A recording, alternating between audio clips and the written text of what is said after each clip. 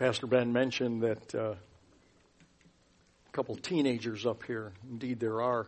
But there's also a couple of now adults up here who were up here as teenagers. And, of course, I'm talking about Pastor Brent. Yes, of course. But part of the role that we have here at Faith, by we I mean all of us, is one, instruction through didactic teaching, which is largely what you get on Sunday mornings. But then this broad process of mentoring, of helping people in the daily practical godliness. Fancy word for that is orthopraxy, living rightly before God. And then just being present to take younger ones, to visit with older ones, to learn from their experiences. The walk of following Christ is to be fully comprehensive. And again, to have been around here for so long that I have seen now people who were not even in existence when I came here. Think of that. Are not only now in existence, but they're up here, still in the process of mentoring.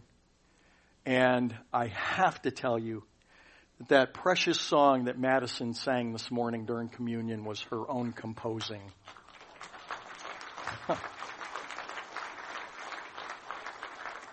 I don't know about you, but that's not where my heart was at when I was her age. Yeah. And probably not many of us. Testimony to good parenting, good mentoring through childhood, and of course a great pastor. Yay. Thanks, Mom. Your voice sure changed. From the inspired, infallible, inerrant, authoritative Word of God, 1 Samuel chapter 10, verse 1 says, Then Samuel took the flask of oil, he poured it on Saul's head, kissed him, and said, Has not the Lord anointed you a ruler over his inheritance? If we forget where we have already been in 1 Samuel, especially chapters 8 and 9 that we've looked at over the past couple of weeks, it's easy to really lose sight of the big picture here and how the details that Samuel tells us, actually the Lord tells us through his inspiration of what's going on here, that it's easy to kind of get confused as we go through this. And what I mean by that, just even in verse 1 out of the gate in 1 Samuel 10, is it's easy to get the idea that God was fully behind, in every way, shape, and form, Saul's rising to the place of being king. In other words, it was God's initiative, and it was his privilege and his desire to see Saul anointed king. But if you've been around here for a few weeks, you realize that's not the case. And you'll hear that in a little more detail as we go along this morning. God, though, certainly was involved. And God, at a certain level, put his blessing on the coronation of Saul, even to the extent of orchestrating how this was all going to go down now once God decided, okay, Saul will be king. And what I mean by that is, you remember last week, okay, through the everyday, normal, routine, mundane of life, some donkeys go missing that belong to Saul's father, Kish. And Saul's father assigns him with going out with a servant and on this all-important task of finding the lost donkeys, because donkeys were currency. And yet, what we saw last week ever so clearly is it wasn't just coincidence, but it was actually by God's meticulous intervention in the affairs of men that through Saul going out and looking for these random donkeys, runs across the path of Samuel. That was God's initiative, making sure that he and Samuel would meet up, because Samuel, being the high priest, according to the policies of the day, was the one that would put his stamp, his divine stamp, if you will, on Saul as king. And so they had to meet up. And so through this facade, if you will, of lost donkeys, God accomplishes that. I noted last week that Saul was more surprised than anyone that he would be selected for such an honor as being the king of Israel, especially being their first king, when in fact he did not have the pedigree that one thinks of when we think about royalty. He didn't come from the right clan. He didn't have the right breeding. And from what we read last week, the servant that Saul's father told Saul to take along with them on the mission seemed to have a lot more put together in the way of common sense and leadership than even Saul himself had. But strangely enough, and it is intentional, all Saul really had going for him was that he was handsome and that he was tall. So tall, in fact, that this comes up repeatedly, and so tall that he stood out from all the others, being a good head taller than everyone else, according to what we were told in verse 2. And I will remind us of this detail, I hope, if I remember. I want to remember this particular detail about Saul when we get up to chapter 16 in this book, when Israel is now looking for the successor of Saul, because there's a common theme with God's people.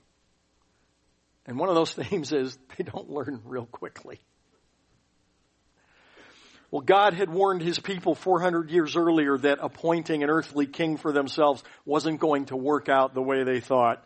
But the Lord gives in to the will of the people, telling Samuel, the high priest, give them what they want.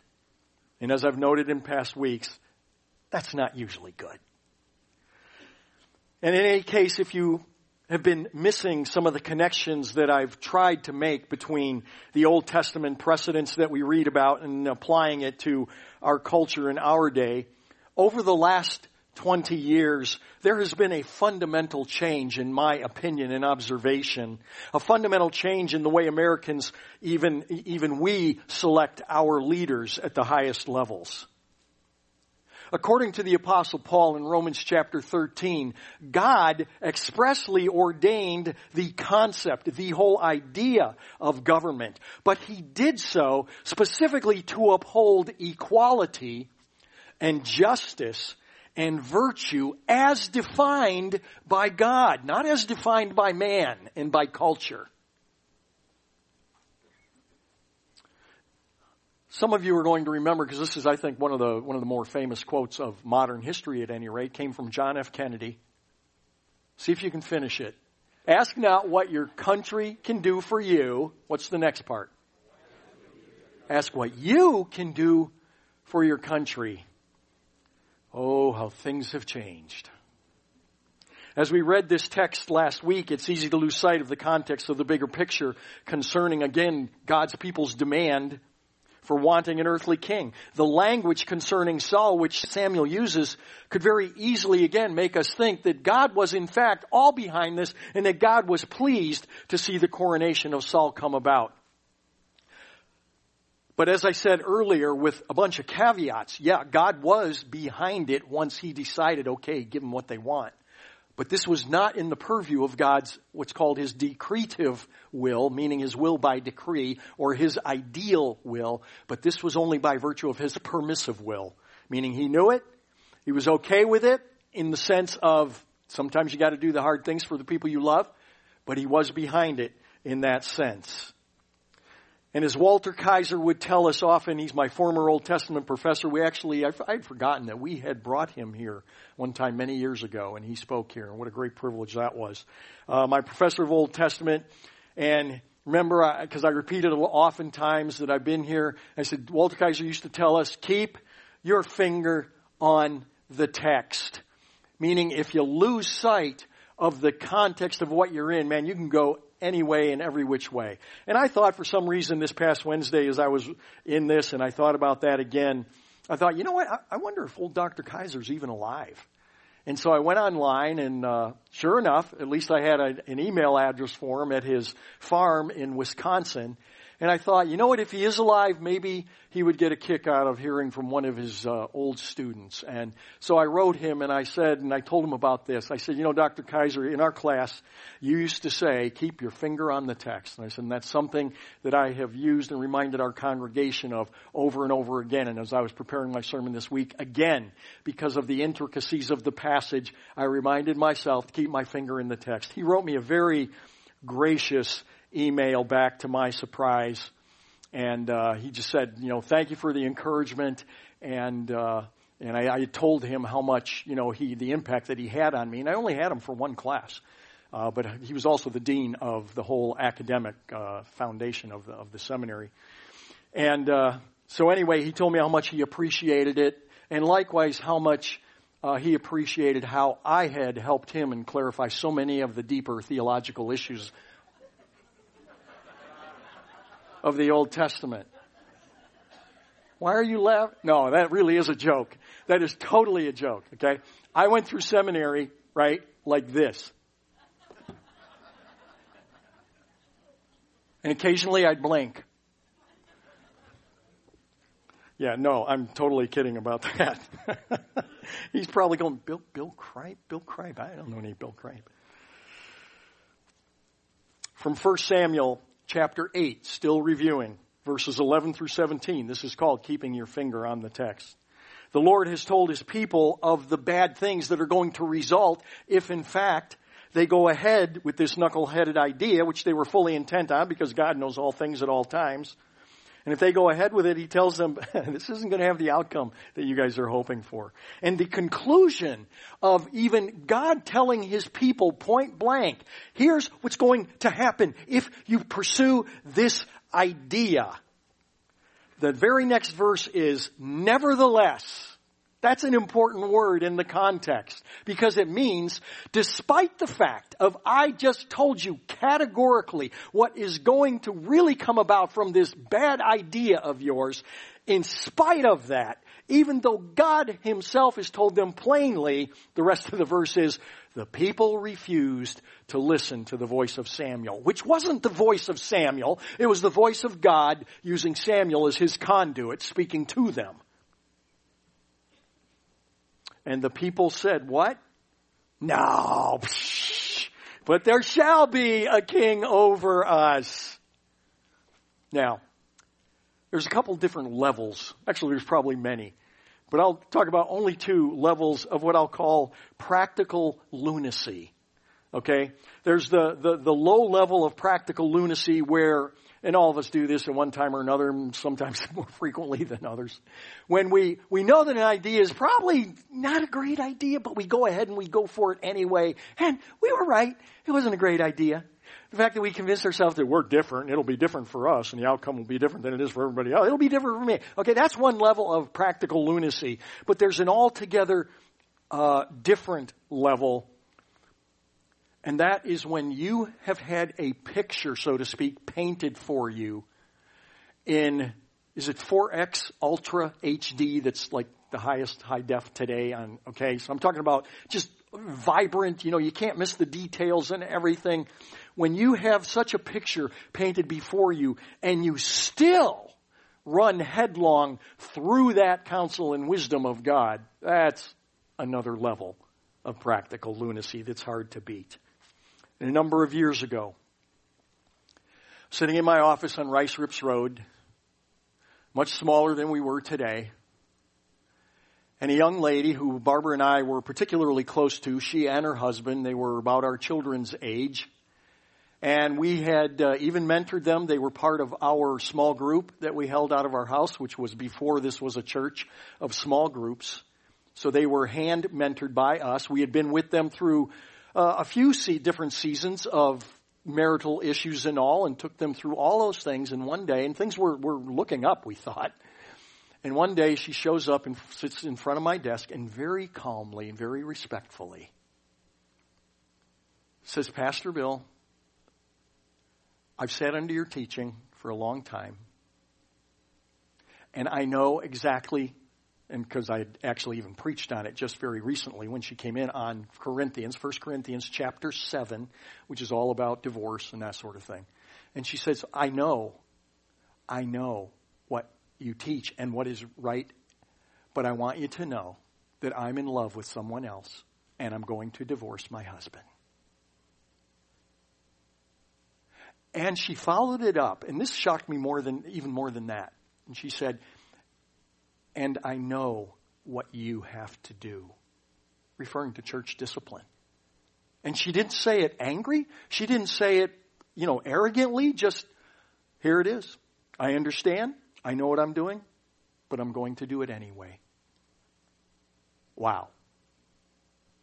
That is a whole different level of practical lunacy. Most people who live life this way and make those kinds of choices, they are in fact happy. They are truly happy right until they're no longer happy. And I cannot tell you how many times this has played out, unfortunately, in my years in ministry. And fortunately, though they are few and far between, along the way there are actually a few people who do get it, and they do see it, and they do understand, and in spite of what their own personal desires are, they go with the Lord's counsel and wisdom, and they actually learn from their situation, meaning they don't repeat the same bad, sinful choices. But as I said, many more go through some emotional pretense of repentance until the same situation, meaning the same forbidden fruit, presents itself, that same enticement. And once again, instead of feeling all down and out for whatever the situation is, now they start feeling alive again, and they even start, joy starts coming back into their lives, and they start feeling happy again. And then through that same pattern of self-talk, the same disastrous outcome comes about. Why are we so adept at maneuvering around the clear teaching and the loving wisdom of the one who made us? And every one of us do it. We all do it. And it isn't necessarily in those larger areas of sin that carry, the most awful, ugly, lasting repercussions, especially on innocent bystanders. But I'm talking about in the littlest things of life as well. And the easy answer is, okay, well, it's because we have a sin nature. Yeah, and that's true. And we know that we are going to be battling that sin nature till the day that we are reclaimed by Christ and refashioned and renewed, whereby we hold perfection in reality rather than by faith. We know all of that. But it's still such an important issue. And again, even in the little things that the Apostle Paul admonishes us in regard to this in the New Testament. And in so doing, by his specific example that he brings up to the church of Galatia, not using some big extravagant sin, but by using one that is all too common, he wants us to get it as well. To the church of Galatia in chapter 5, beginning in verse 15, this is what he writes. But if you bite and you devour one another, he's talking now, this is to the church. If you bite and devour one another, take care that you are not consumed by one another. I say rather, walk by the Spirit, and you will not carry out the desire of the flesh. Now I said, this is a pretty small thing that he's talking about here. Because what he's talking about is simply one brother or one sister, or both, getting ticked off at each other. And instead of resolving it like Christ-filled, Spirit-filled Christians, instead they either fuel it, and then they get people on their side, and it fuels it even more until there is such a breach that they can't stand to even see each other. And yes, this has happened more times than I would like to even have been involved in our precious little church here, with people no longer coming to this church simply because they don't want to even chance running in to Brother Gumball or Sister Gumball. Borrowed that from Dr. Howard Hendricks. We've all been there, and maybe some of us are there. Come on, myself included. You're in Walmart, right? Okay, maybe you're in Hannaford, right? And you come walking along, and you're like, all of a sudden I need vitamins. Where are those vitamins again down in the thing? And you're kind of looking, where are they going to? Yeah, I don't want to run into them. Right? I don't know about any of our other pastors, but yeah, I'll fess up to that. It happened, I think, twice in my life. I wish. For all the excuses made in those kinds of situations as to why I cannot forgive him or her, it is blatant denial of the gospel, of the good news of Jesus Christ and all that that means. We cannot come to this table, which again just happens coincidentally to fall on this particular message today.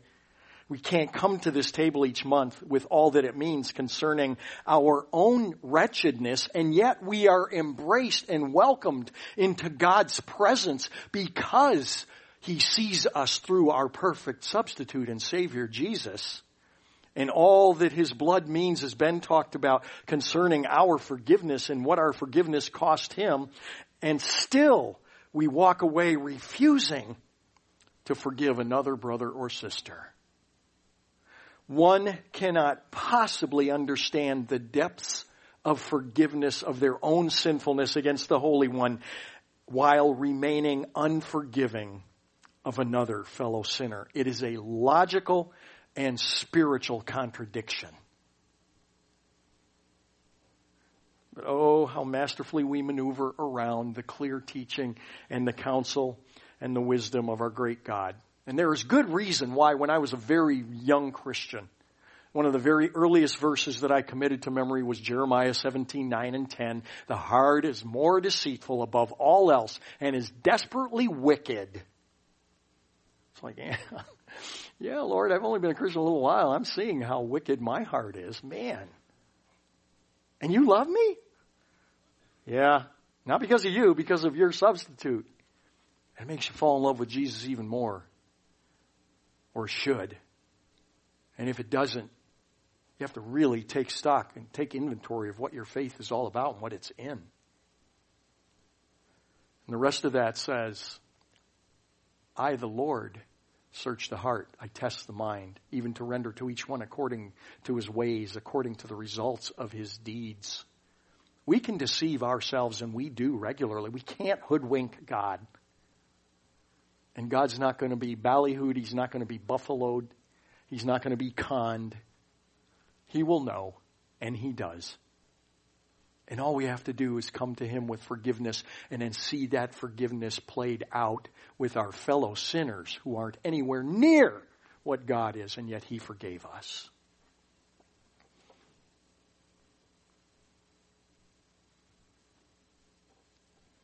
So we convince ourselves that we are on the right side of God, and then it seems like things are falling into place even. Again, that momentary payoff that sin brings.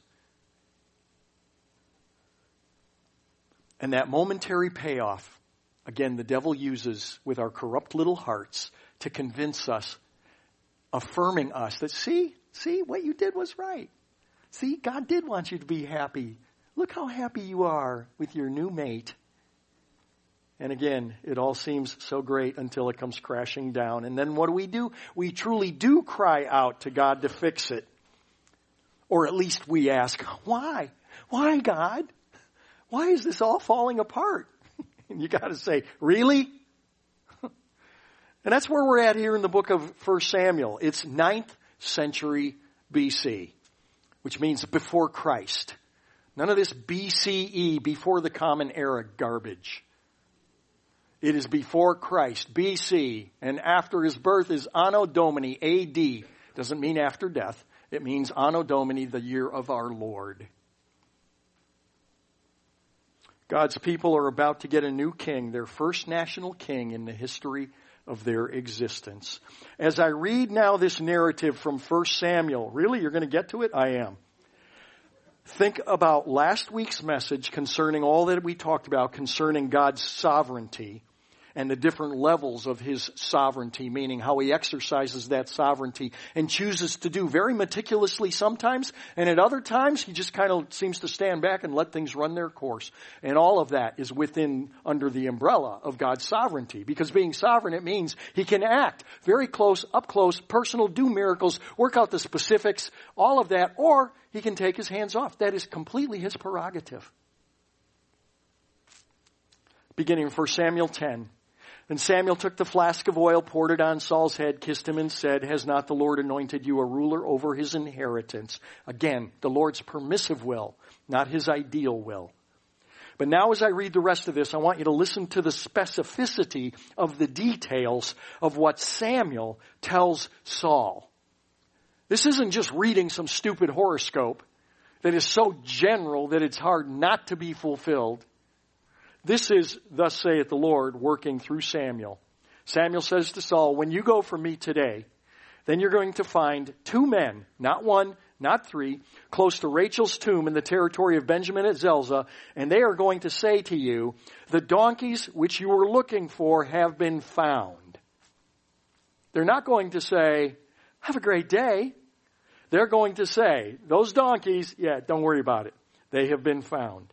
Now behold, your father has ceased to be concerned about the donkeys and is anxious for you, saying, 'What shall I do about my son?'" Remember, that was Saul's concern in our text last week. Hey, if we're out here so long looking for these silly donkeys, eventually my dad's not going to really give a rip about the donkeys anymore. He's going to start worrying about me. This is called prescience. This is Samuel knowing the future only because God is speaking through him and to him. Passage continues. "Then you will go further from there, and you're going to come as far as the oak of Tabor, and there 3 men, not 1, not 2, not 4, but 3 men going up to God at Bethel will meet you, and one is going to be carrying 3 goats, another's going to be carrying 3 loaves of bread, and another carrying a jug of wine. And if that isn't specific enough, they're going to greet you, and they're going to give you 2 loaves of bread. And if that isn't enough, you're going to accept those 2 loaves of bread from their hand. Afterward you will come to the hill of God where the Philistine garrison is. And it shall be as soon as you have come there to the city that you will meet a group of prophets coming down from the high place with harp, tambourine, flute, and lyre." They had their worship team with them before them. "And they will be prophesying. And then the Spirit of the Lord will come upon you, Saul, mightily, and you shall prophesy with them and be changed into another man." Not meaning his visage changed, like all of a sudden he's not Saul, but he's, the aardvark man or something, or something, more torrid, in our day and age. But meaning there's going to be this dynamic encounter with the power of God through the Spirit of God that is going to fundamentally change him at that time, in that moment. That's an important distinction. Hold on to that for a few seconds. "It shall be when these signs come to you, do for yourself what the occasion requires, for God is with you. And you shall go down before me to Gilgal, and behold, I will come to you and offer burnt offerings and sacrifice peace offerings. You shall wait 7 days until I come to you and show you what you should do."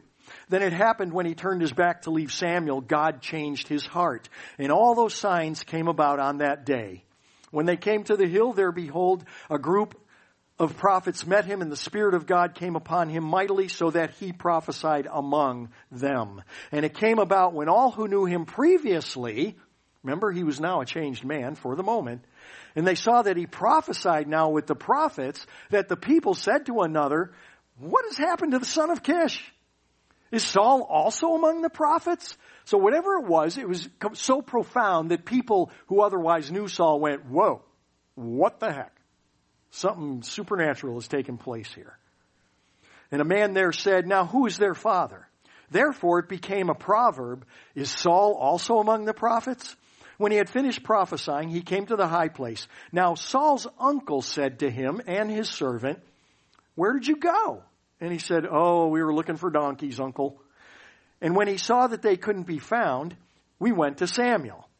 Now, here's what Saul's uncle says to him. This is kind of intriguing. Saul's uncle says to Saul, "Please tell me what Samuel said to you." So Saul said to his uncle, "Well, he told us plainly that the donkeys had been found, but he didn't tell him about the matter of the kingdom which Samuel had mentioned. The matter of the kingdom? The fact that he'd been anointed king? He didn't mention that to his uncle? Okay, 2 points here. First of all, about this whole encounter with the Spirit of God and Saul being among the prophets now, for that moment at that time. The hugest fundamental difference between Old Testament and New Testament is that in the Old Testament, because God, Emmanuel, God with us, had not yet come, he had not lived, died, rose again, and ascended back into heaven, because that had not yet happened, the Holy Spirit of God was not disseminated like a blanket upon all the faithful and all who believe, to be with them and to stay with them and to live, in fact, with them forever. No. In the Old Testament, God, at his whim and wish and prerogative, would say, okay, I got a particularly unique issue to take care of here, so I'm going to go here with this guy, and by the way, Holy Spirit, boom, go on him for this time and this job. And he is. And when the job is done, Holy Spirit gets taken away again. And that's the way the Holy Spirit works in the Old Testament. In the New Testament, however, once Jesus came and accomplished everything that needed to be accomplished and ascended back into heaven, now the Father sends the Holy Spirit to come, not intermittently on the people who believe in him now to do his bidding, but to come and abide and dwell and live with us, which is why Jesus speaks the way he does in the Gospel of John chapter 7. He says to the disciples, "He who believes in me, as the Scripture said, from his innermost being will flow rivers of living water." Rivers of living water? What do you mean? But this he spoke of the Spirit, the Holy Spirit, whom those who believed in him were to receive. For the Spirit had not yet been given because Jesus was not yet glorified, meaning taken up into heaven, having accomplished everything. Now, change of time just by a little bit. A few chapters down, the book of John in chapter 16. Jesus now is speaking to a very discouraged bunch of his followers because they're just starting to finally put it together that, hey, Jesus says he's going away. He's leaving it. The Master is leaving.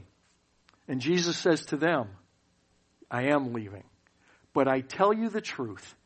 It's to your advantage that I go away. Why?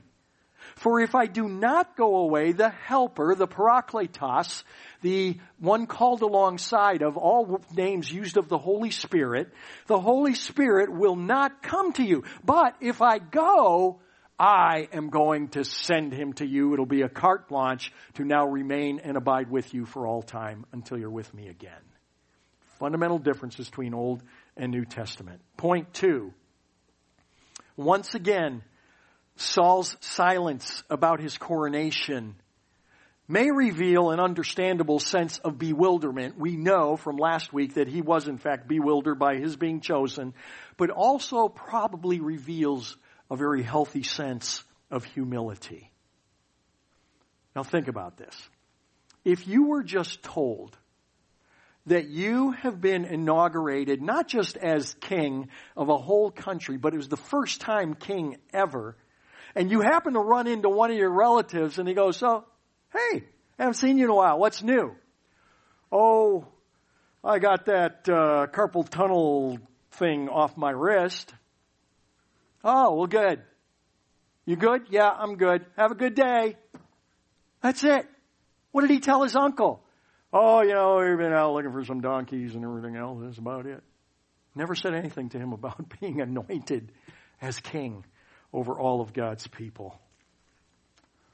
Continuing, therefore, Samuel called the people together to the Lord at Mizpah, and he said to the sons of Israel, thus says the Lord, the God of Israel, I brought Israel up from Egypt, and I delivered you from the hand of the Egyptians and from the power of all the kingdoms that were oppressing you. Realize that what the Lord is saying to the people yet once again. You had the king, but you demanded a king. You wanted a king who would look like a king, who would go out and fight your battles. This was from last week. A king who by his very presence would put fear into your enemies. Because apparently I wasn't good enough. Rest of the passage. But you have today rejected your God who delivers you from all your calamities and your distresses. Yet you have said no, but set a king over us. Now, therefore, in light of that, Samuel says, go present yourselves before the Lord by your tribes and by your clan. What's going to happen here is by protocol, they are going to cast lots, which means basically to throw dice. Now, it's not dice, but... And why is that?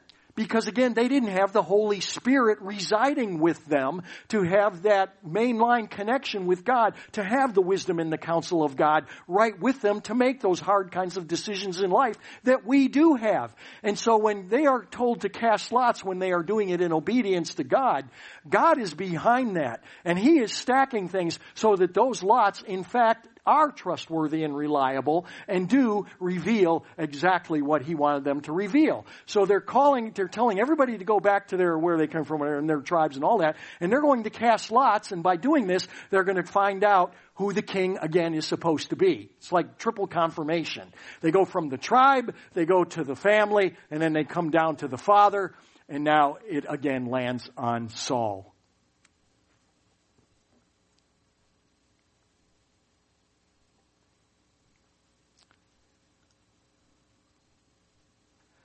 So Samuel brought all the tribes of Israel near, and the tribe of Benjamin was taken by Lot. And then he brought the tribe of Benjamin near by its families, and the Matrite family was taken. And Saul, the son of Kish, was taken. You see, everything's working just the way the Lord wanted it to be, to single out Saul. But when they looked for Saul, this is honestly kind of really funny. They couldn't find him. And so they go and they inquire of the Lord. Hey, God, has that guy, Saul, who the lots fell on to be our king, has he been here yet? And the Lord says to them, yeah, you'll find him. What? Where? Why? Where? He's over there, hiding. Hiding? Yeah, he's hiding. And our translations say baggage. More likely it meant, and this again is kind of ironic, military supplies. Okay? You see in this? I mean, boy, the Lord just puts things out there in ultra 4K HD or whatever it is.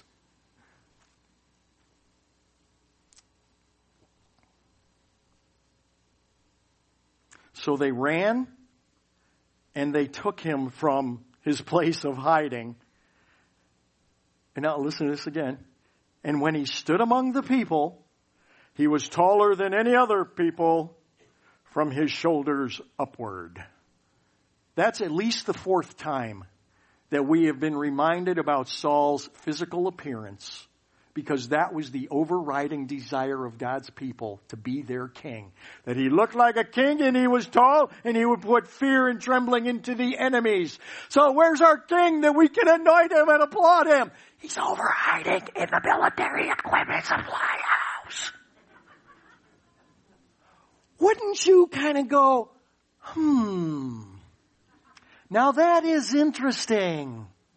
Our king, our leader, is going to put fear into the enemies, is hiding? Gotta love God's sense of humor. When Samuel responds, I really have to wonder if he was speaking with sarcasm, just dripping all over the front of his priestly garment. Samuel says to them, do you see him who the Lord has chosen? Peekaboo, we see you, Saul. Surely. Now here's the sarcasm. I could be wrong on this, but I'm thinking this is just, the sarcasm. You can just peel it off of Samuel. He says, surely there's no one like him among all the people. Now, does he mean, look at your king. Surely there's none like him among all the people. He's big and tall and strong. Or, look at your king who's in hiding. Surely there's none like him among the people. I could be wrong. I don't know.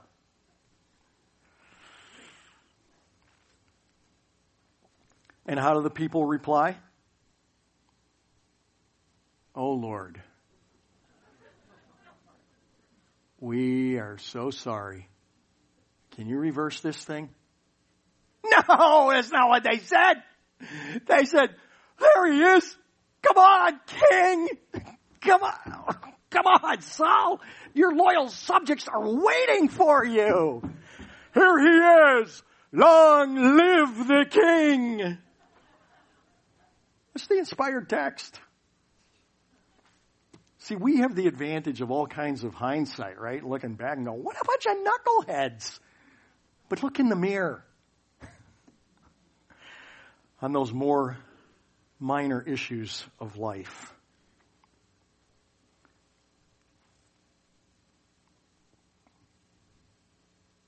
It is dumbfounding to me that the masses could be so blind to the obvious flaws.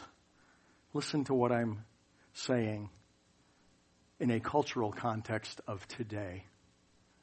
It is dumbfounding to me that the masses could be so blind to the obvious flaws of the very one they were seeking to bring forth to acclaim as their new king. Is there anything new under the sun? Solomon says, nah. Then Samuel told the people the ordinances of the kingdom. I mean, Samuel wrote out basically what they could expect from their king and what he would expect from them and all of that. He wrote it and put it in a book and placed it before the Lord. And Samuel sent all the people away, each one to his house. And Saul also went to his house at Gibeah. And the valiant men whose hearts God had touched went with him. The next part of this to me is intriguing, and I don't have a good explanation at this point. But certain worthless men, remember that phrase? Talking about Eli's sons and the Hebrew there for worthless men, it's not just like, they're kind of low rent kinds of people or whatever. No, they were scum of the earth, is what that word means. And that's why this is intriguing to me. The valorous men go with Saul, honoring him as king, but certain worthless men say, are you kidding me? How can this one deliver us? And so they despised him and they didn't bring him any present, but Saul kept silent. See, that has to do with customary protocol of honoring the king. It was a royal snub for them not to bring a present to the king, but to despise him. And Saul, again, in great leadership fashion, does what? He keeps silent. In those days, you know what the king would have done? Yo, Bubba, get your sword. And it wasn't to put hot dogs on and have a weenie roast with the two worthless men. When we impose our will on God, we are in for a bad day. And our nation has been imposing its godless will by incremental steps, by bits and pieces. Yes, through the ages, technically since the Garden of Eden onward, but in my lifetime, it's been palpably observable from the 1950s onward. Every heretofore presumed fiber of our social fabric has been getting eroded by the tide of the Antichrist, the spirit of Antichrist, which we're told in the New Testament that the spirit of Antichrist is with you now, even then. And like the frog in the kettle, it is imperceptible to an increasingly growing portion of the population of our country, and really of the world. In the 1960s, which I grew up in and came of age in, so to speak, it was the age of free love. There's never been a costlier love in the world than that so-called free love. And the whole new idea of challenging, questioning authority. The heck with tradition. The heck with thousands of year-old morals and values and mores. Question everything. Don't have to do anything you don't want to do. In the 70s, our national leaders found a constitutional right to kill babies. And that's only escalated to what we know in the last couple of years, that it's reverted to an absolute Stephen King novel, except it's not fiction. In the 80s, the juggernaut became in earnest for the normalization of homosexuality with the publishing of the book for elementary school called Heather Has Two Mommies, 1989. In the 90s, it brought in marriage for all, not meaning every man and woman who decides they would want to be married can be married. You know what I mean. Anyone and everyone can be married now. And then, as that wasn't enough, astoundingly, currently, we are now having supposedly serious argument and controversy over genetic and biological reality called gender.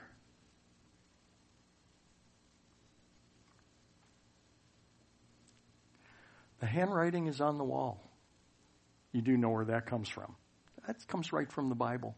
Mene, mene, tekel upharsin. The Lord has weighed you in the balance and you've been found wanting. But oh, for the remnant. You see, the longer I am alive, the more I'm really beginning to get the sense of urgency because of what Jesus said when he said, the way is broad that leads to destruction. The gate is narrow that leads to life. And few there are who find it. Many are called, but few are chosen. You know today that in the church that wears Christ's name, universalism is a very large, engulfing heresy. Universalism simply is that, you know what, at the end of the day, everybody's going to go to heaven because God is a God of love. That's it. You don't need Jesus. You don't need that. Just everybody's going to heaven. God wouldn't send anybody to hell. And whereas I used to think, you know what, I've had people ask me, so what percentage of people in the United States would you say are Christian? I'm like, I can't. I can tell you what the Pew, organization says, and I can tell you what Barna says.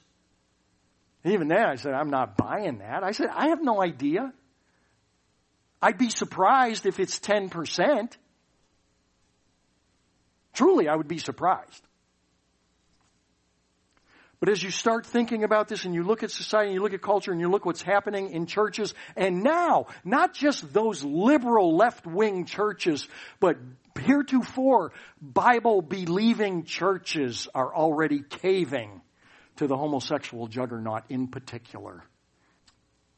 Oh boy, I am done. Just lastly, I will say that 2 days ago I sent an email to the Home Office, the EFCA in Minneapolis. And I said, we have to, every 5 years, and it just happened, we being, if you're ordained with the EFCA, you have to re-sign and affirm the statement of faith and a bunch of questions about your walk and all of this stuff, that you are abiding by this and all that kind of thing. And that's great. But I sent them an email back and I said, what assurance do we have that the EFCA is not going to cave in the name of whatever, being more tolerant, being more evangelistic, welcoming everybody for the sake of, I said, I understand, I get all that.